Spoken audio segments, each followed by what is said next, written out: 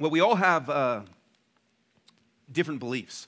And there's different kinds of beliefs. There's things that you believe that are just kind of factual knowledge. There's things that you could look around and say, that boat costs this amount of money and it is this many tons, and there's facts that you have. You might know certain facts about sports statistics if you're into that, or you might know certain facts about history if you're into that, or various things we know factually. There's kind of factual knowledge that we have.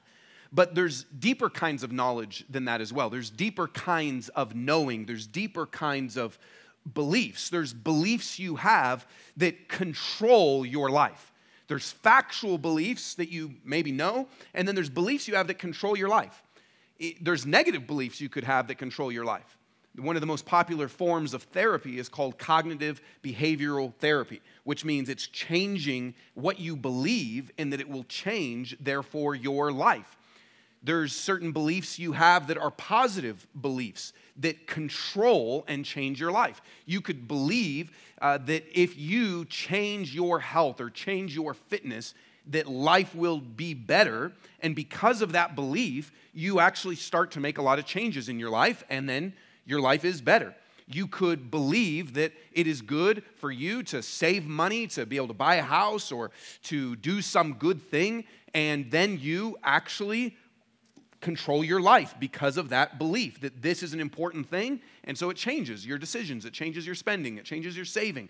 And so we have factual beliefs, but we also have beliefs that control us, that change the outcome of our beliefs. That change the outcome of our life. And all of us, whether you are a Christian and have been a Christian for a long time, or maybe you're even just exploring faith, exploring Christianity, if you are a Christian or exploring it, you want a kind of faith that is more than just facts. You're not here because you just want to know a bunch of facts. Just tell me some Bible trivia. That's not why you are here. You're here because you want to grow in beliefs that can actually change you, that can actually control your life in a positive way. We want a faith that is more than just facts, but a faith that is a deep-rooted belief that actually controls our lives, that helps us, that makes a difference in our life, that gives us joy, that helps us with suffering, that helps us in our relationships, that helps our emotions, that helps us with guilt or shame or anxiety or suffering. We want a faith that actually is controlling of our life, not just facts. That is what we desire. But oftentimes, especially if you've been a Christian for a long time, if you're honest, we can feel some kind of sense of emptiness, some sense of dryness or coldness even to God, and just like, yeah, I'm a Christian, but it's kind of on autopilot. It's just, I'm a Christian, trying to be a good person, trying to do the right things. I even read the Bible, come to church, but it's not necessarily something that you feel like is making you alive. It's not necessarily something that you feel like is changing you and giving you deep wells of joy. And yet, that is possible. That is available to us. You can have a faith, whether you're just starting out or you've been a Christian for a long time, you can have a faith that is alive. You can have a faith that is not just facts that you know, but is transformative and controlling in your life. You can have a faith that affects everything, that affects your day-to-day, that affects and changes all the different things around you. We can have that kind of faith.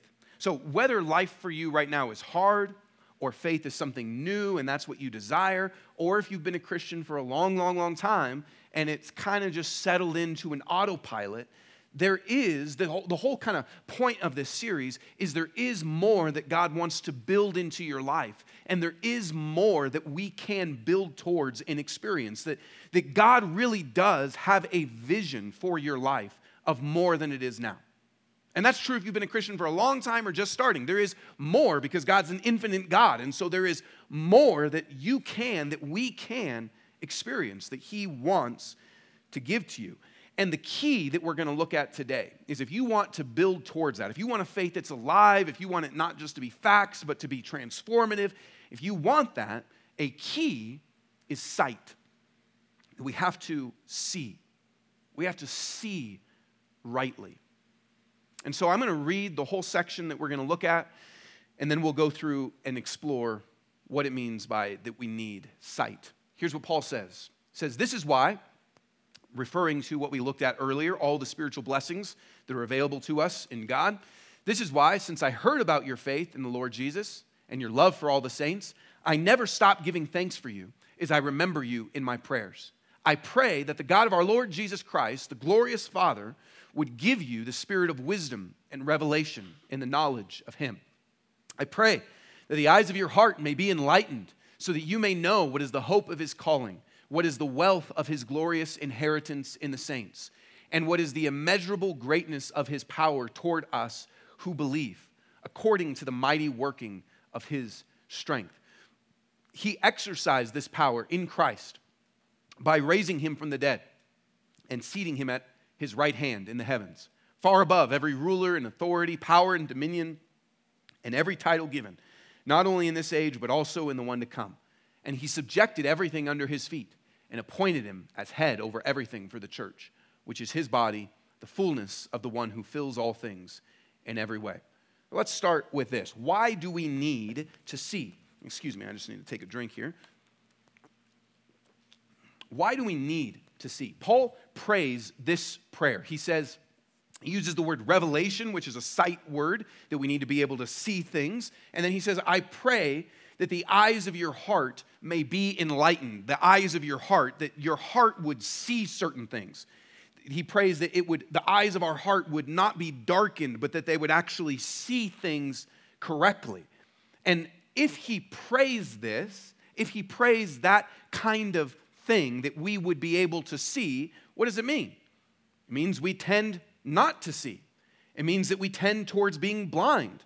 It means that we tend towards ignorance. It means that there's certain things that are available to see, but if Paul is praying, I pray that you would see, I pray your heart would be enlightened, that means that we tend towards darkness. We tend towards ignorance. We tend towards foolishness. We tend towards not seeing the reality that actually exists. And so when Paul prays that we would be able to see, it means that if we're not careful, there is reality in certain things we could see that we would tend not to see.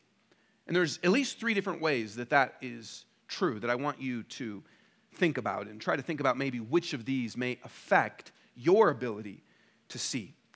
The first way that we may not see, or the reason we might not see, is because there's other things that we see. If you think about your life and you think about your relationship with God or you think about your faith, what causes you not to see God as clearly as you could? What causes you not to be as full of the truth of who God is as you could be? What causes us to miss it?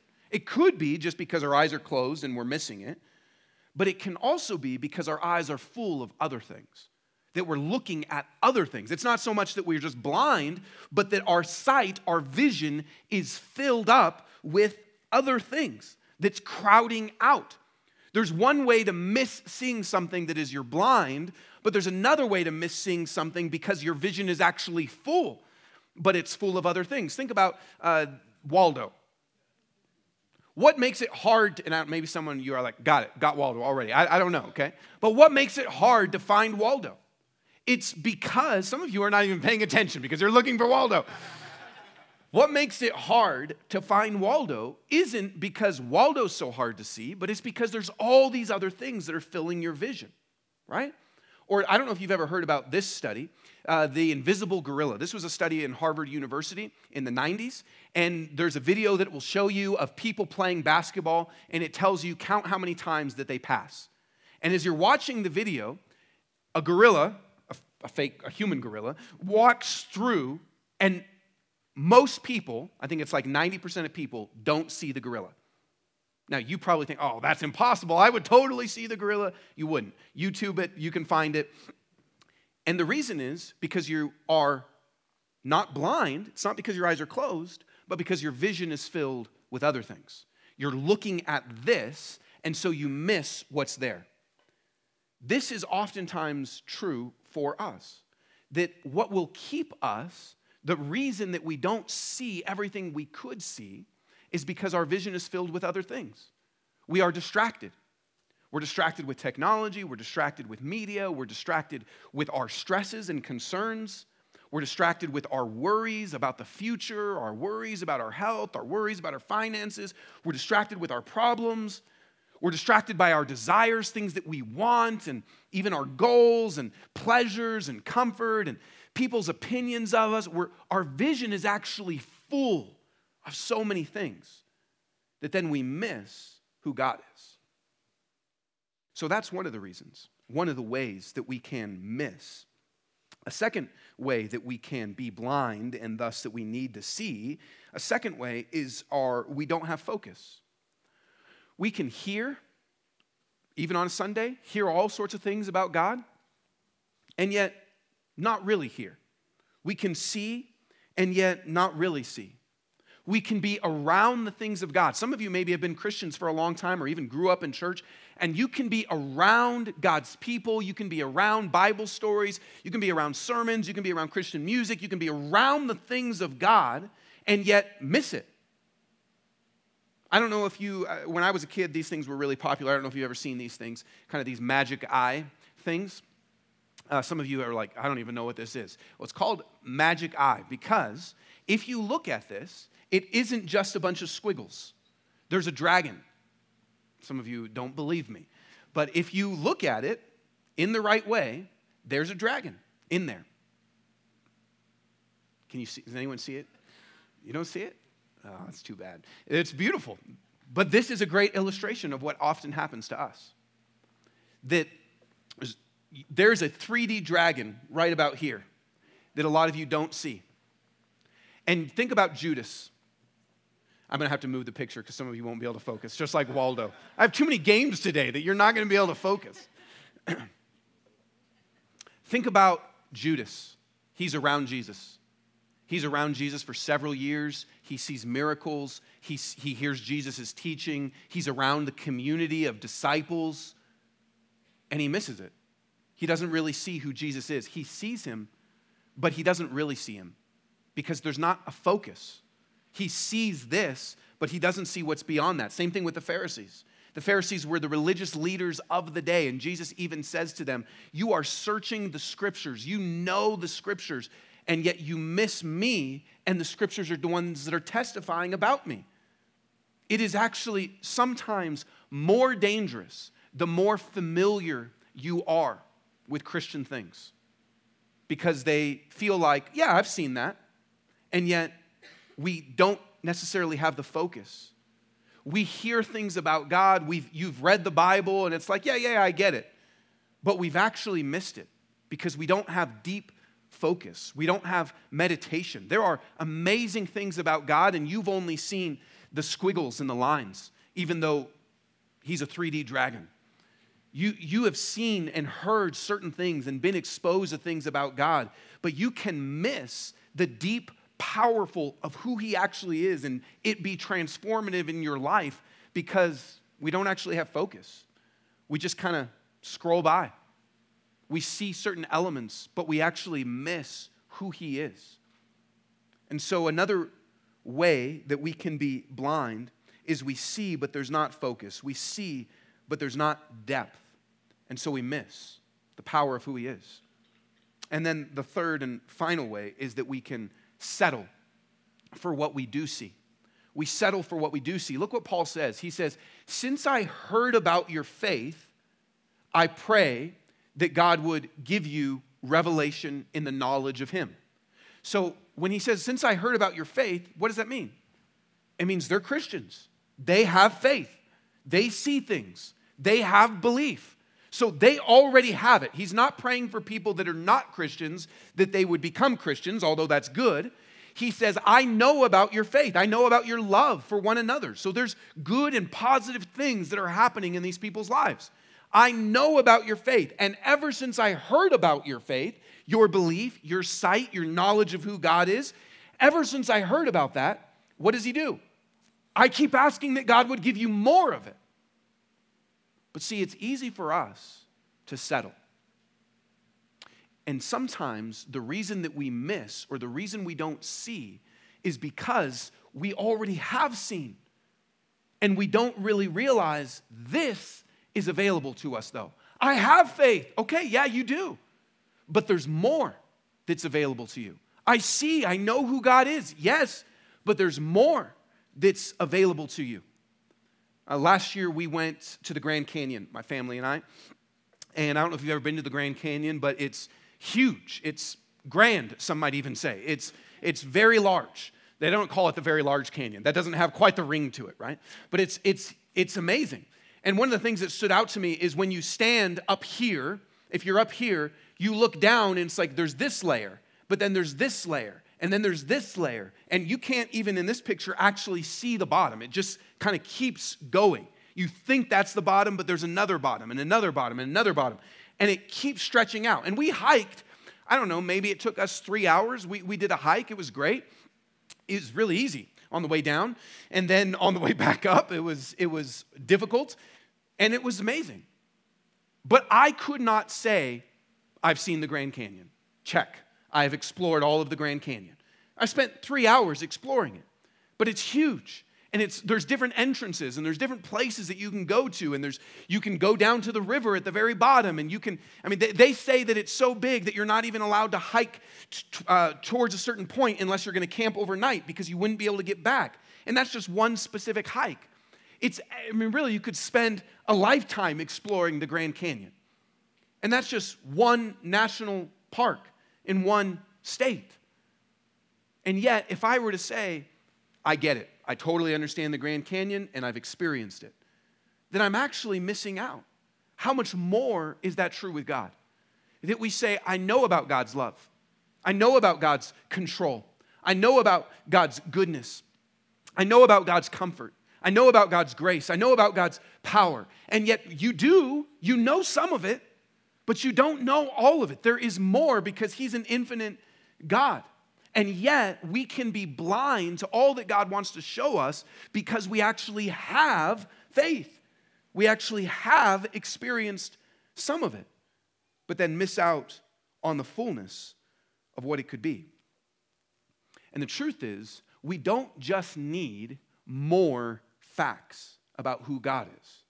In fact, most of the things, for a lot of you, maybe not for all of you, especially if you're new and just exploring faith, most of the things that you need in your life, most of the things you need to see, most of the things that you need for your faith, most of the things that are going to bring transformation and depth and joy and maturity, most of it you already know. But you don't know in the depths of what you could know. Most of you already know God loves you, and yet that truth is a Grand Canyon in and of itself. Most of you know God is powerful, but you know it as a 3-hour hike or a 10-hour hike or a 20-hour hike, but not all of it. Most of you know God is forgiving, but you don't know the depths of it. You know a snapshot of it. You know one of the layers of it, but not all of it. And actually, the language that Paul uses for knowledge, the normal word for knowledge in the Greek is gnosis. And yet he says epignosis, which epi is a preface that means abundant or upon or on or super. And he says that what you need, what I'm praying for, is epignosis. That's what I'm praying for. There's things that you know, but that you need to epiknow. There's things that you get. There's things that you've seen. But God says, I want you to truly know it, to fully know it. A difference between just facts and an experiential knowledge where you know it in your depths. There's a lot of different illustrations that I could give to you about this, but think even of this picture. You can know something of the Grand Canyon by seeing this, but you'll know more of it by experiencing it. I could tell you that honey or sugar or maple syrup is sweet. I could tell you that. I could even break down, I couldn't, but I could Google the chemistry of it and the breakdown of it and why it's sweet. But that's different from actually pouring maple syrup on your French toast and taking a big old bite. That's different. There's a different kind of knowing. There's an epi-knowing that happens through experience. this is one of the key reasons, especially for those that have been Christians for a long time, of why we are blind or why we need to see, is because you can see and yet not fully see. Part of that is because we see other things and our vision is filled. Part of it is because we don't have the focus that we need. And part of it is because we settle for the experience that we have. So why do we need to see? Because we can miss out if we don't. And what I love about this passage also is this. The fact that Paul is praying this for these people and the fact that God puts this in his word means that if you ever experience that, if you ever feel like, I know things, sometimes people say it like I know it here, but I don't know it here. If you ever feel like that, if you ever feel like I know there's these amazing truths about God, but my heart's not alive to them, my heart's not awake to them, if you ever feel like that, you're not crazy. God knows that. God cares about that. God actually wants to do something about that. That experience is something that a lot of people have, and it's addressed in the Bible because God wants more for you. He wants to give you beyond what you have, and it flows from sight. And so the next question is, what do we need to see? That's why we need to see. What do we need to see? And this isn't everything, but it lays a good foundation of some of the things that we need to see.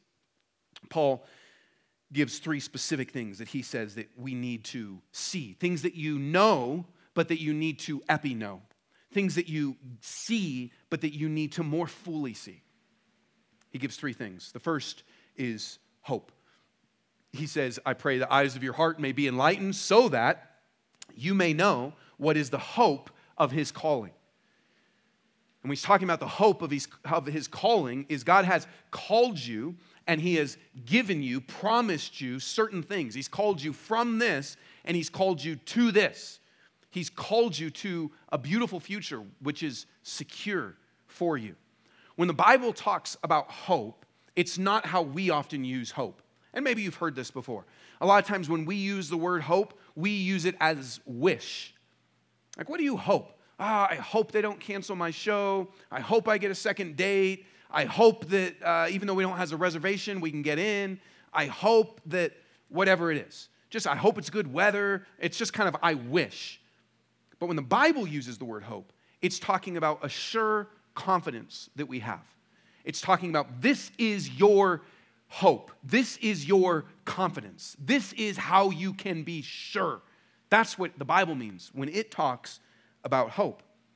And what he says is, you have a hope from his calling, and therefore you can be confident that your future is secure. You can be confident that, here, this is amazing news. You can be confident that your future, if you're a Christian and you are God's child, you can be confident that your future holds God being good to you. That's what you can be sure of. That's not, I really wish that that's going to be the case. He says, here's the hope of his calling. Here's what I want you to see even more clearly, that your future holds God being good to you. Your future, through the ups and the downs of life, holds God being good to you.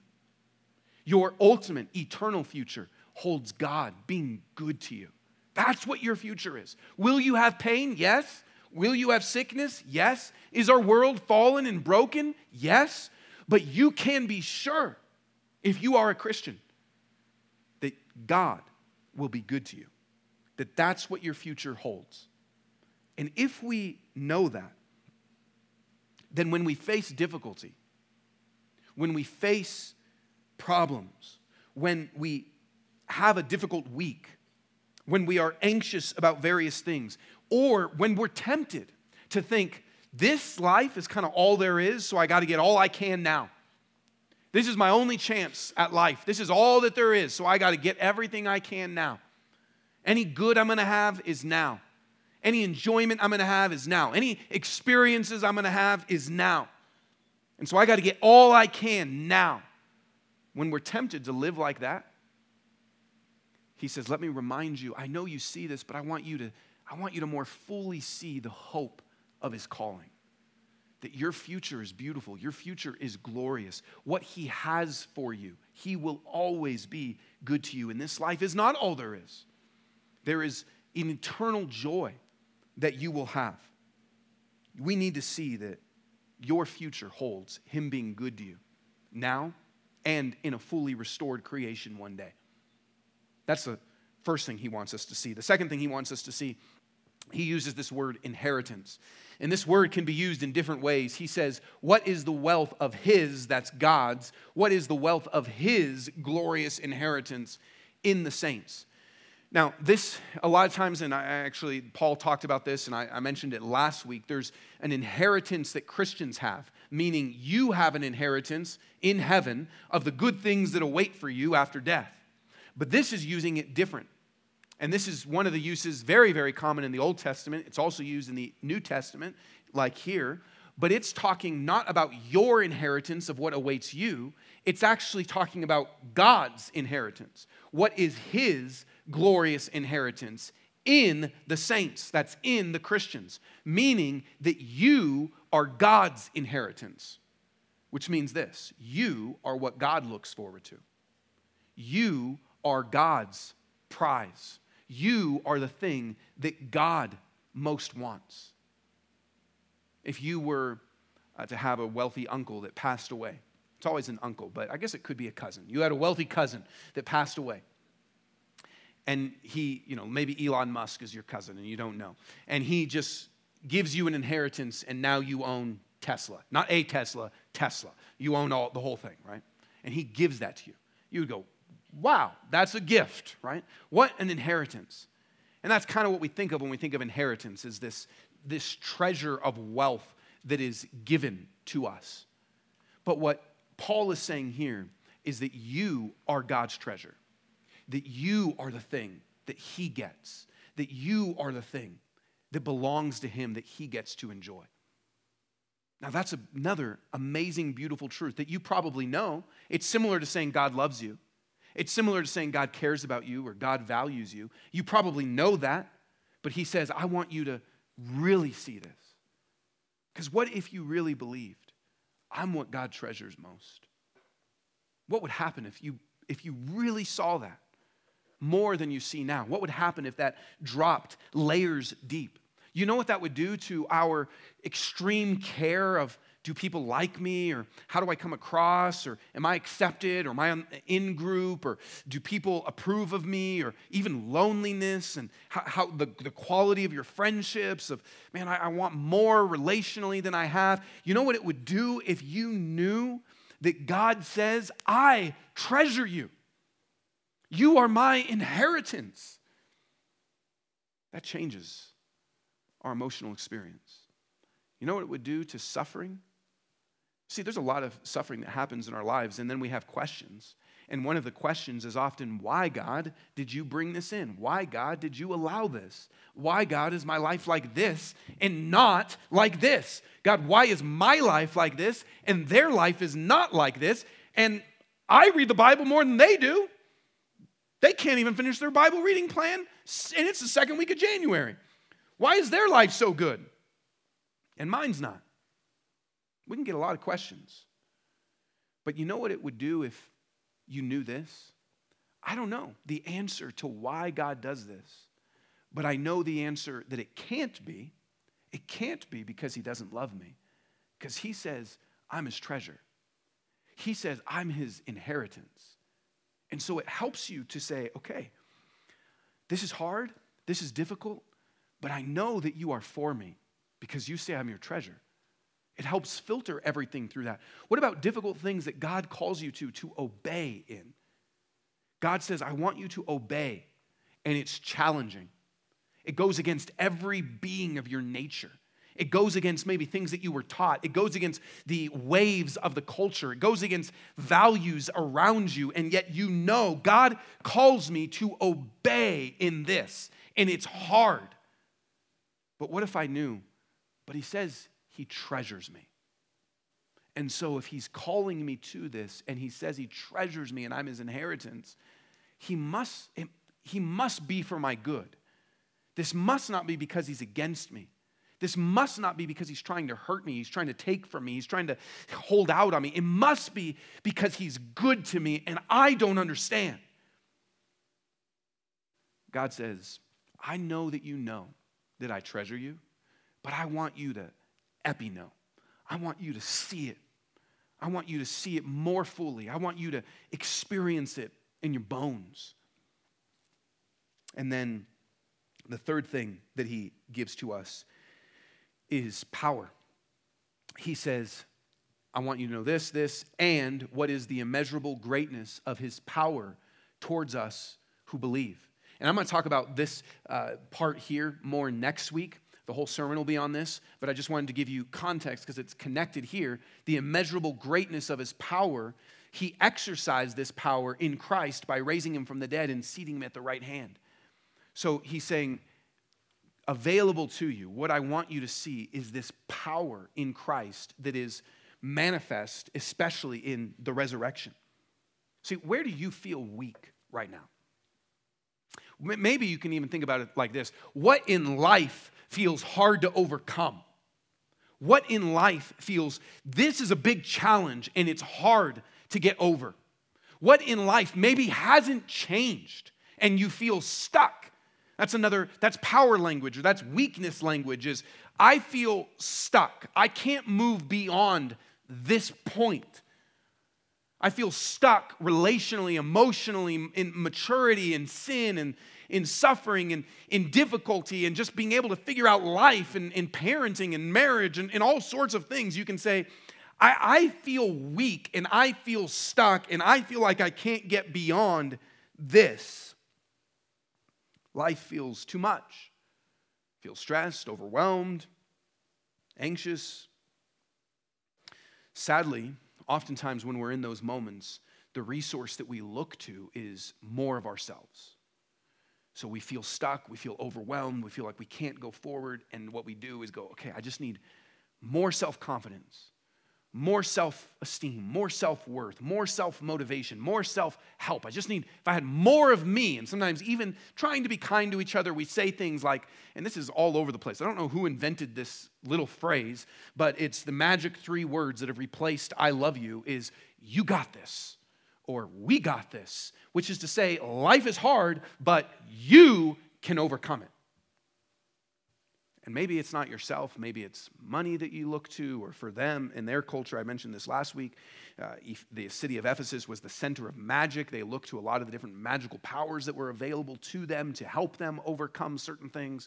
It could be all sorts of resources that we grab onto that say, life is hard, I just need some of this and it will get me beyond. I feel weak, but if I have this, it will get me over it. And what Paul says is, available to you is more than all of that. You have God's power available to you. You have God's power that he gives to you. What's the most powerful thing that you can think of? I searched this, and some of the most powerful things are black holes, nuclear missiles, earthquakes, hurricanes, the sun's energy, our brains. Those are generally, if you were to just search, what are the most powerful things that exist? It's them. And these can all be measured. Nuclear weapons are measured in kilotons or megatons. I won't go through all of this, except it's kind of interesting that the human brain is measured in flops. Just think that's funny. If I say to you, it's a compliment. You have a really floppy brain. You know that that's actually a compliment. I'm praising you. But all of that has scales of measurement that exist. But what does Paul say? He says that God has power and it is immeasurable in its greatness. It's immeasurable. When we think about God's power, and it's more powerful than all of the things that I just listed. And it's so powerful that there's no qualitative or quantitative measurement that you can add upon it. You can't say God's power is measured in floppy kilobyte megatons. There's no measure to it. It's so much that it can bring life out of death. It's so much that Jesus rules over every power and authority that exists. It's so much that you can't even quantify it. And what Paul says is that is the power, not just that exists, that you marvel at. Nuclear missiles are powerful. You can look at them and go, wow. An earthquake is powerful, and you look at it and say, wow. But it's power toward us. See, a nuclear missile has power, but it exists not for you. An earthquake has power, and it exists not for you. The sun's energy exists not for you or towards you. God has immeasurable greatness of power towards you, for you in your life. And so where you feel weak, where you feel that you can't get beyond, where you feel stuck, where you feel that you can't move past, he says, God has a power that is available for you and towards you. Which means whatever you are facing in life, you're not alone in that. He says, I know that you know I'm powerful. I know you know that. If I gave you a kindergarten test, is God powerful? When my kids were younger and we would read through the Bible, a lot of times the question was, what does this tell us about God? And almost always the answer was, he's powerful. Yep, that's true. That story tells that. What does this story tell you? He's powerful. Yep, what is this story? He's powerful. So every kid knows that answer. And yet, he is saying there's more to it that you can know. You face things and you so easily check off, I know God's powerful, but I really need this. I know God's powerful, but I really need more of this. He says, no, you don't get it. There's more to know. God is immeasurably powerful towards you in your life. If you knew that, what would happen? You'd lose fear. You'd have a greater confidence in all sorts of things, greater confidence to try things that you're afraid that you might fail at, greater confidence to be bold in your faith or in conversations or in generosity or in ministry. You would have a lot more courage, a lot more boldness, a lot more confidence because you know God's immeasurable power is towards me. It would also mean we would ask for it. When we face difficult situations, we wouldn't just be sad, we wouldn't just be angry, we wouldn't just be stressed out, we wouldn't search for every solution we can find. We would say, God, I need your power. If it's true that it's immeasurably great and it's for me, God, I need it. So, these are some things that Paul says we need to see. Here's the truth. You will see something. And what fills your eyes will fill your heart and then ultimately will fill your life. What fills your eyes, what fills your focus, what fills your vision, what fills your mind, what fills your eyes will fill your heart. It will control your life. It will fill your life up.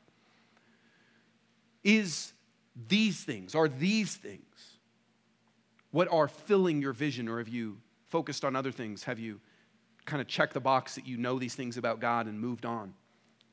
Or is this what's filling your vision? You want an alive faith?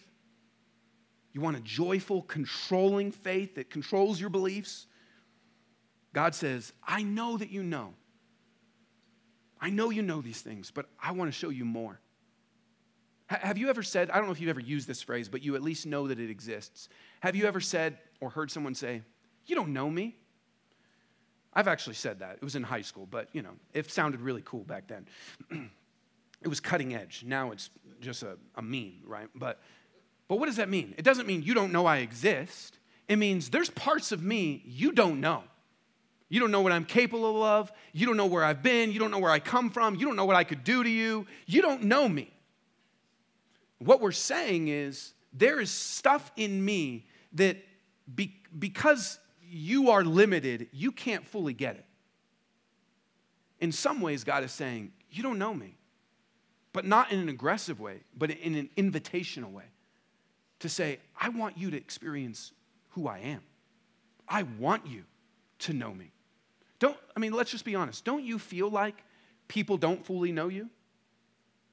Don't you feel like there's parts of you that people don't fully get?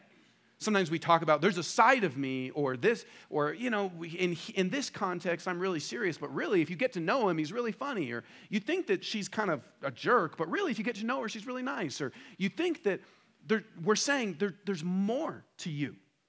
I'm sure that's true of every single one of you. There's more to you. But if that's true of you, don't you think it's true of God? That there's more to him than you've discovered? And he is saying, this is what's so cool. He is saying, And I want you to know it. I'm not saying you don't know me, so back off. I'm saying you don't know me, come on in. Final thing. How do we see? Because maybe this sounds great, that we need to see, and there's more that we can see, there's more available to us that can actually control and transform our life in a different kind of faith. How do we get this? How do we see like this? And the answer is simple, but everything we've talked about in some sense is simple. The answer is prayer. He says, I remember you in my prayers.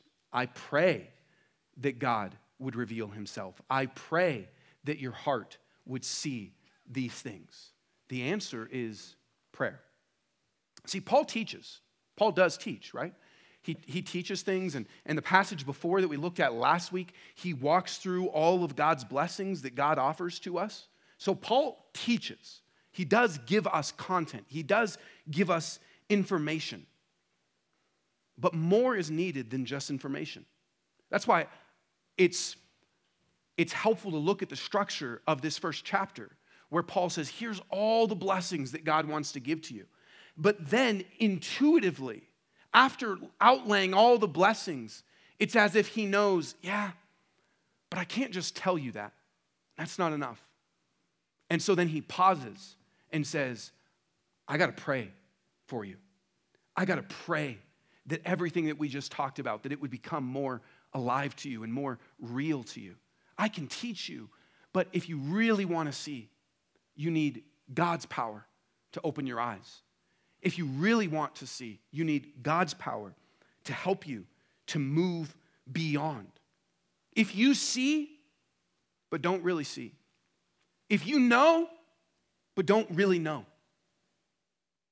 The answer is prayer. The answer is asking God to give you more than what you had. That's the only way it comes. Because prayer is living engagement and experience with God. That's why. Because it's actually engaging with him. Here's what this means. It means a few things. First, it means that we should ask for this kind of prayer from other people. It means we should ask for this kind of prayer. We oftentimes, if you're a Christian and maybe you're in a community group or just church circles, we oftentimes ask for prayer. But a lot of times we ask for prayer about situations.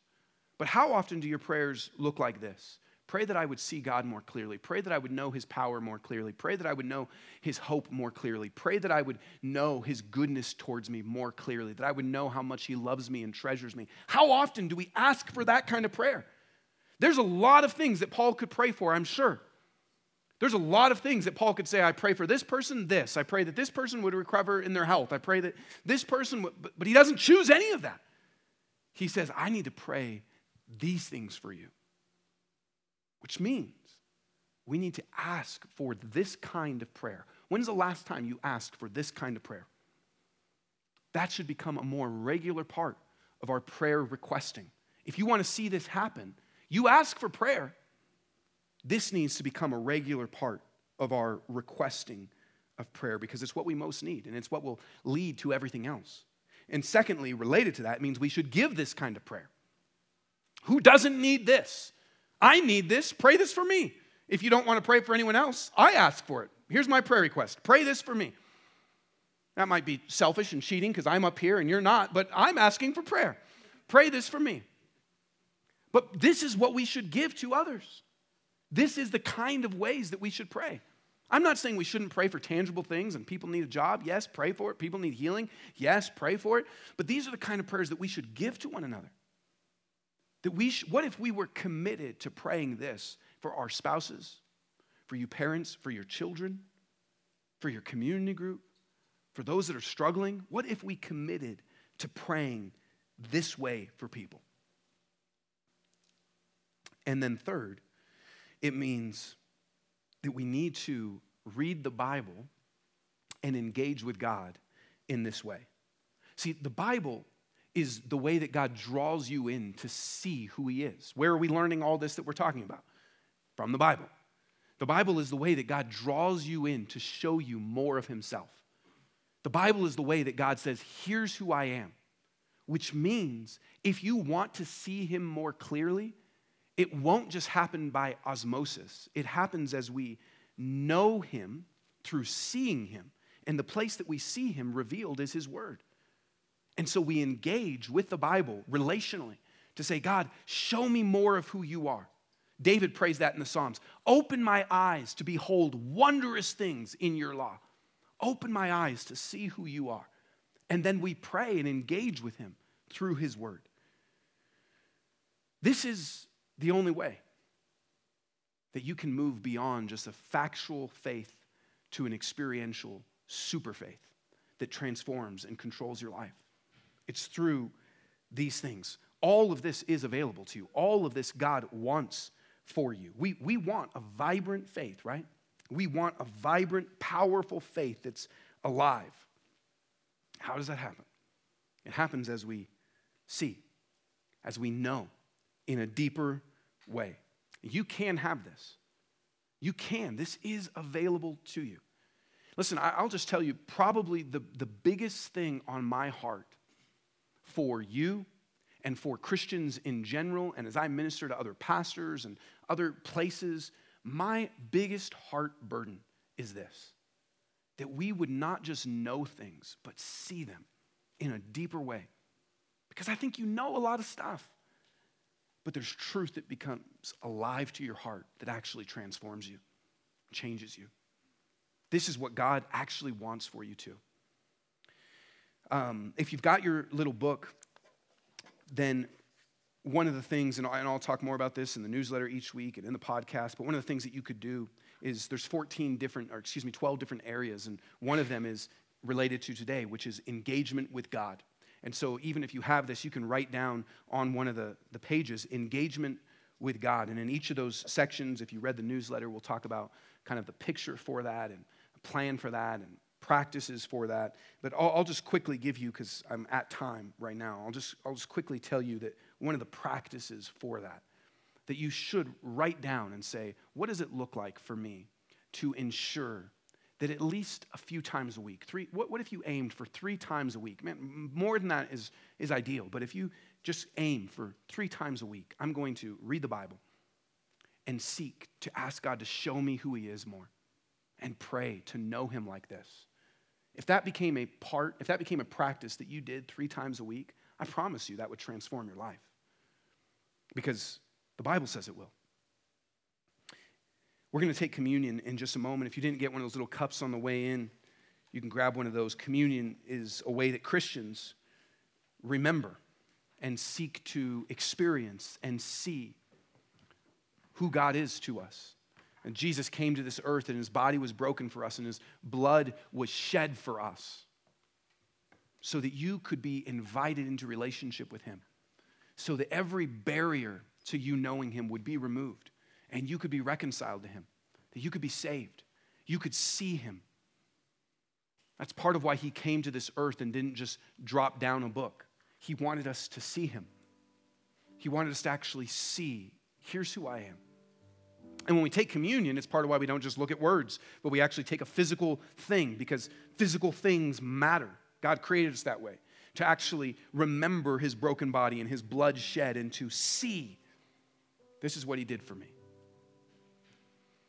If you're a Christian, God has a vision for your life. He wants to build in your life, and there's more that you can have. You have faith, but he wants more for you. He wants you to experience. And if you're not a Christian, he wants you to see for the first time who he is as Savior, Forgiver, Father. Imagine everything that you know about God dropping levels deep. What would happen? This is what God invites us into. I'm going to pray for us, then we'll respond in communion and a few songs, and I'll be in the back if anyone would like prayer for anything. Father, I thank you for the gift that you offer to us.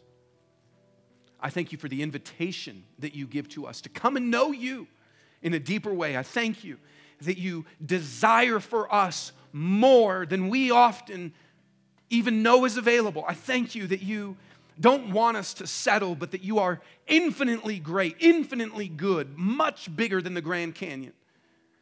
And you say, come, explore, come, taste, come, see. I thank you that that's your heart to us, to each person in this room. I thank you that that's your heart. And God, I know we all desire this, but I want to just ask if God is speaking to you, maybe even in particular, and you want this, even just kind of open up your hands, and I'm going to just pray Paul's words for you. I pray that the God of our Lord Jesus Christ, the glorious Father, would give you the spirit of wisdom and revelation in the knowledge of Him. I pray that the eyes of your heart may be enlightened so that you may know what is the hope of His calling, what is the wealth of His glorious inheritance in the saints, and what is the immeasurable greatness of His power toward us who believe, according to the mighty working of His strength. I pray that for you. In Jesus' name, amen.